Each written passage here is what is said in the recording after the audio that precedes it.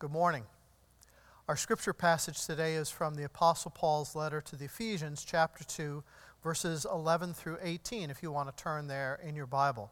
Ephesians chapter 2, verses 11 through 18. But before we do that, I want to give a little background, a little context so that we can understand what we'll hear. It's important to remember that reading any of the letters in the New Testament is like listening in on one side of a telephone conversation or seeing one side of a text exchange. You only really get half the story. What we're reading is Paul's response to issues and questions and problems that had come to his attention, and he writes back as kind of a spiritual Dr. Phil, a spiritual advisor, to give God's solution to some of the serious practical problems that were going on among the Christians in first century Ephesus. As I mentioned last week, this church was in that ancient city was a real mixed bag of people from different races and cultures, and that ethnic mix, that clash of cultures was creating a lot of tension that we'll explore in just a minute. And Paul is bold enough to suggest that the solution to this problem of this interpersonal conflict was to be found in the peace of Christ. The peace of Christ. So listen for the repetition of that word peace as I read. Ephesians chapter 2, verse 11.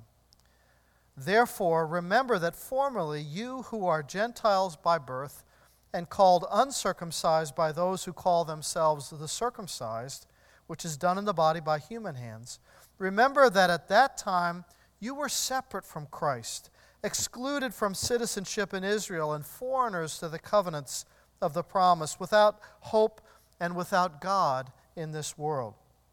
But now in Christ Jesus, you who were once far away have been brought near by the blood of Christ.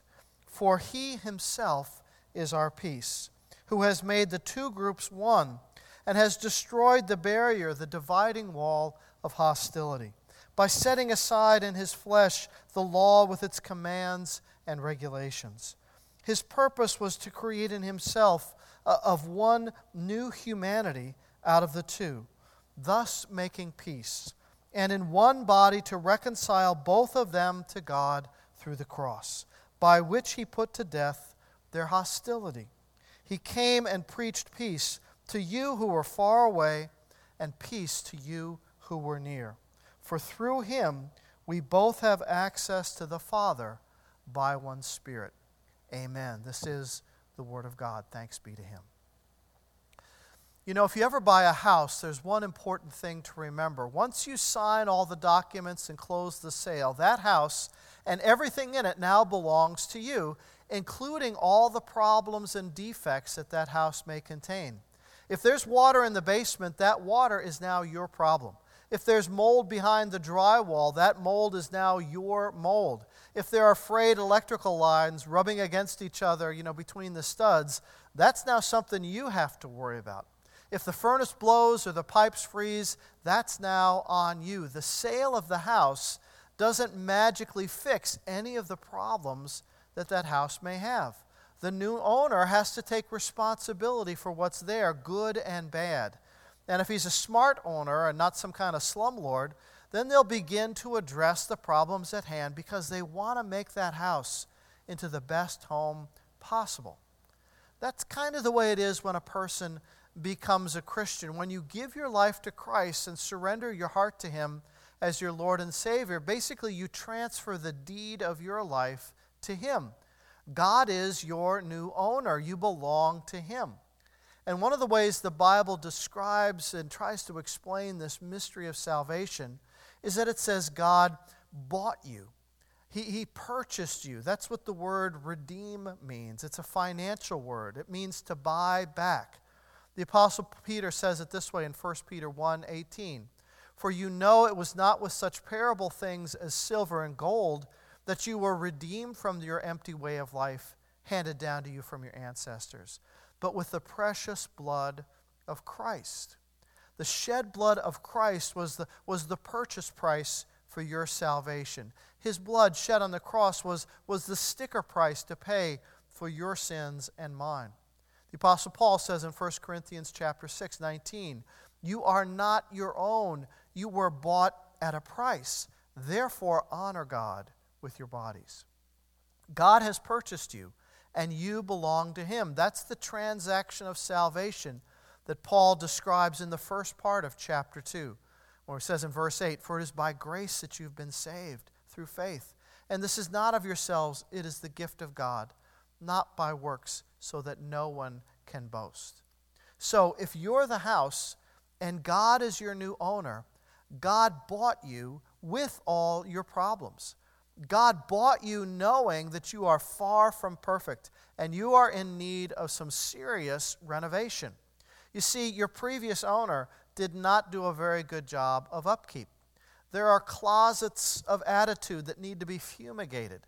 There are cracks in the moral foundation that need repair.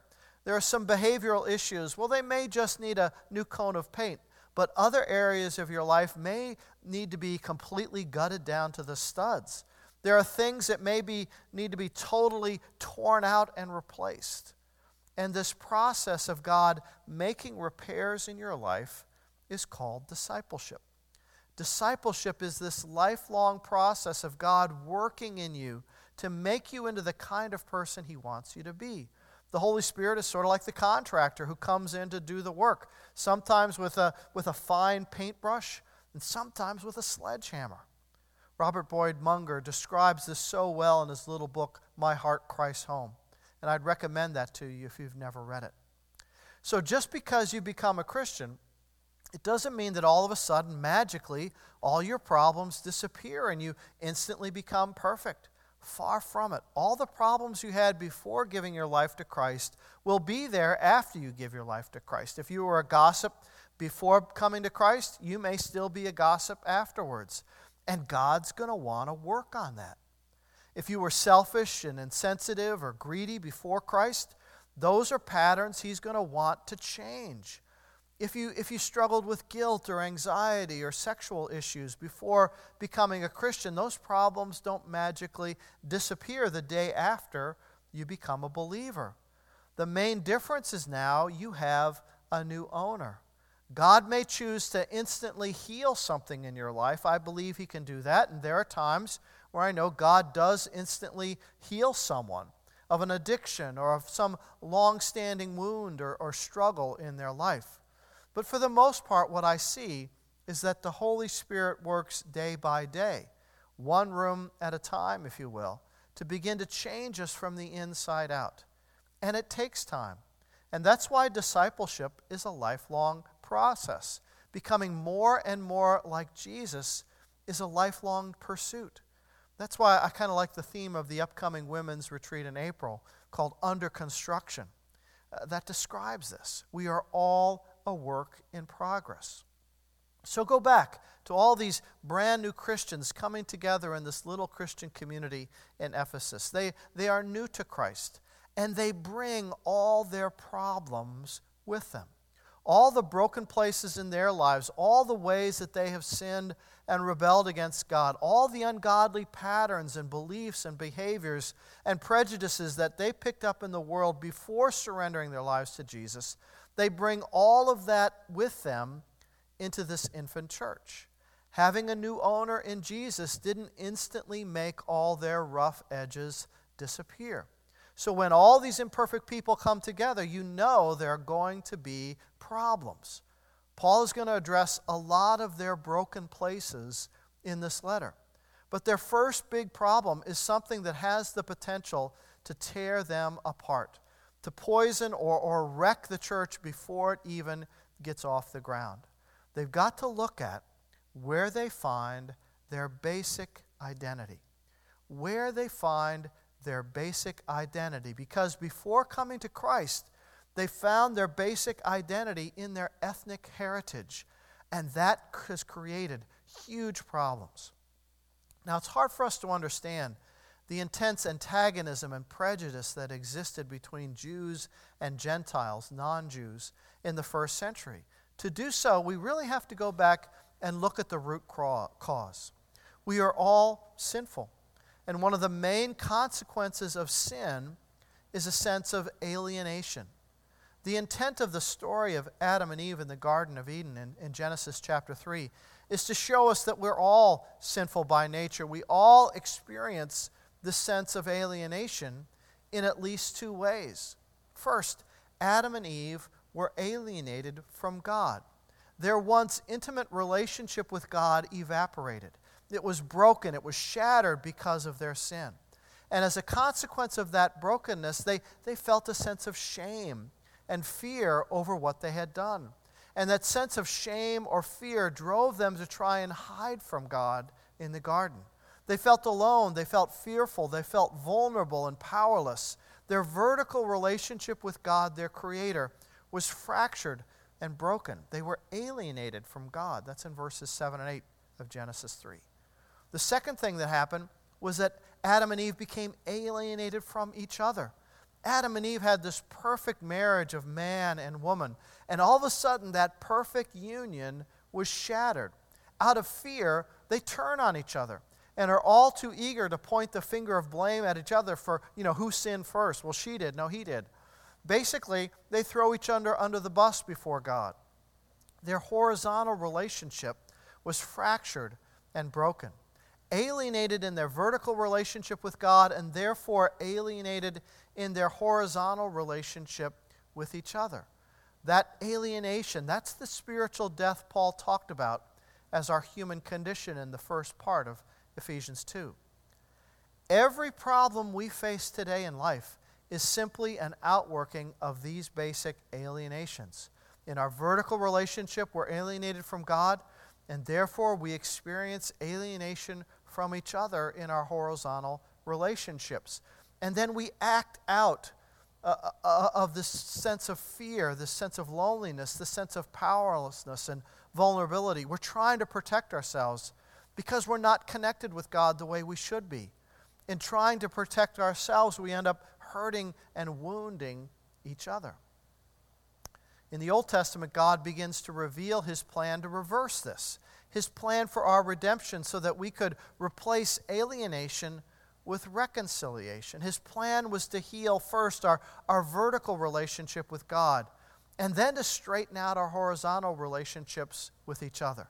And He chose to use the people of Israel as the vehicle through which this salvation would come. That's why Israel was called God's chosen people, not because they were anything special, but because they had been chosen for this very special task through receiving the law of Moses and the prophets, and through providing a family lineage for the coming Messiah. Israel was supposed to be God's messengers to the whole world. God says through the prophet Isaiah 42:6, I am the Lord, I have called you in righteousness. I will take you by the hand and keep you. I will give you as a covenant for the people and a light for the nations. A light for the nations. That was Israel's calling. But what happened was that the ancient Israelites took their privileges before God as a sign that they were superior to other peoples. They took that good law of Moses and used it to wall themselves off from other nations. That's the attitude Jesus confronted during His preaching ministry. Because instead of obeying their calling to shine as a light to the world, the religious leaders had settled for this superficial conformity to the Mosaic law as evidence of their superiority to the Gentiles around them. And so rather than admit their failure to keep the law of Moses and then confess their need for a Savior so that then the Gentile nations might recognize their own need for a Savior, they saw the Mosaic law as a mark of their own righteousness. And so then they looked down upon all those outside the borders of ancient Israel. This misuse of their religious heritage created a tremendous alienation between Jews and Gentiles. No Iron Curtain, no Berlin Wall, no racial prejudice, no apartheid of today is more absolute than the division between Jew and Gentile in antiquity. The animosity that the Jews of Paul's day had for Gentiles was extreme in every way. It was even built into their temple. There was literally a stone wall in the Jerusalem temple which separated the court of the Gentiles from the inner courts into which only Jewish worshipers could enter. Archaeologists discovered a sign on that wall with a warning written in both Greek and Latin for Gentiles to keep out on pain of death. Paul himself had narrowly escaped death 2 or 3 years earlier when a false rumor had been spread that he had violated the sanctity of the holy place by taking a Gentile into the inner courts. That's in Acts 21:8. This tension between Jews and Gentiles was very real. And so you know that all the first followers of Jesus were Jewish. And the first big problem they had was over their ethnic identity. It happened right after Pentecost in Acts 6, verse 1, where it says, "In those days when the number of disciples was increasing, the Grecian Jews among them complained against the Hebraic Jews because their widows were being overlooked in the daily distribution of food." The Grecian Jews were Jews who spoke Greek. The Jews were born in other countries, but they happened to be in Jerusalem at the time of Pentecost, and they were some of the very first converts. And so they stayed on in Jerusalem to help spread the word about Jesus. The Hebraic Jews, they were the locals. This was their hometown, and they spoke the local language, Aramaic. And so imagine how these Jewish believers from Jerusalem felt. At first they were caught up in the excitement of this new thing God was doing in their midst, but very soon their old prejudices came out. If these outsiders are going to stay, couldn't they at least learn the language? Couldn't they at least try to fit in? And they're eating all our food. Aren't they ever going home? It's amazing that the very first recorded church fight was not over doctrine. It was over prejudice. It was about ethnic identity, which threatened the basic unity of the church. Now take that tension and magnify it about 100 times, and you begin to sense the tension that existed between the Jews who were followers of Jesus and the Gentiles, these non-Jewish folks who were also now following Christ. Jews had gone on for centuries knowing for sure that the Gentiles, they were not God's people. They thought that anyone who was not a Jew was little better than an animal. The Jews were God's chosen people. But the gospel of Jesus changed all that. And the apostles started preaching to the Gentiles, telling them that they too could be part of God's chosen people. So picture, if you will, a church in the Middle East today where ethnic Jews and Arabs or Israelis and Palestinians who had come to know Christ could come together to worship. The old suspicions, the old fears and wounds and hatreds would be hard to overcome. If you can imagine that situation, you can begin to understand what it was like for many in the first century. Paul starts this passage by outlining the many ways that they were looked down upon by the Jewish Christians. The Gentiles were uncircumcised, which was an insult, because it meant that they had no Jewish heritage. They were separate, excluded, foreigners, without hope, without God. They are definitely on the outside looking in, with a thick wall of prejudice which was meant to keep them there. But Paul says, no, that's not how it's going to be in the church. That's not the way of Christ. This is some dry rot that has to be torn out right away. Otherwise, there is no hope for the future of the Christian church. F.F. Bruce writes that the greatest triumph of the gospel in the apostolic age was that it overcame this long-standing estrangement and enabled Jew and Gentile to become truly one in Christ. So how's this change going to happen? How can people overcome centuries of ethnic and prejudice and hatred? Well, if this were happening today, conventional wisdom would say, well, you've got to celebrate diversity. Let's learn to appreciate different cultures and races. Let's have a big potluck where everybody comes and brings food from their own ethnic background and wears clothes from their own ethnic tradition, and we'll sing songs in all the different languages. Well, those all might be nice things to do. But this passage is not about that kind of approach at all. It's really not about racial reconciliation. It's about Christ's exaltation. Because Paul says the secret to bringing these groups together, the secret to overcoming their deeply rooted animosity and prejudice, is not to focus on diversity, but to focus on their essential unity. To help them see that what they have in common in Christ is greater than any of these worldly distinctions that might separate them. What they have in common is that Jesus is the one who brought them peace with God. They were all far off. They were all equally separated from God. And Jesus is the one who overcame that alienation caused by sin. He was the one who reunited them, reconciled them back to God. This vertical relationship has now been restored. What they share is that they all have peace with God through Jesus Christ. They all belong to Him, and that's where they need to find their basic identity. They belong to Christ, and that is more important than their ethnic heritage. Those who have experienced peace with God must have peace with each other. That's now the vertical relation. Now that the vertical relationship has been restored, it's time to work on that horizontal relationship. Instead of celebrating their diverse ethnic identities, Paul is asking them to lay that aside, to lay aside their ethnic identity, and to hold up this new identity that they have as a child of Christ. To leave their ethnic identity at the door if it's going to be a barrier to fellowship in the church of Jesus Christ, because Christ has something bigger for them, something more important than their DNA or their family background. Because they belong to Jesus, old loyalties have to go. They have to let go of the things that they used to use to prop up their identity in the past in order to grab onto this new identity in Christ. God is doing something even bigger than racial reconciliation. He's creating a new way for people to relate to each other based on His peace in their hearts. Verse 14, for He Himself is our peace, who has made the two groups one and has destroyed the barrier, the dividing wall of hostility, by setting aside in His flesh the law with its commands and regulations.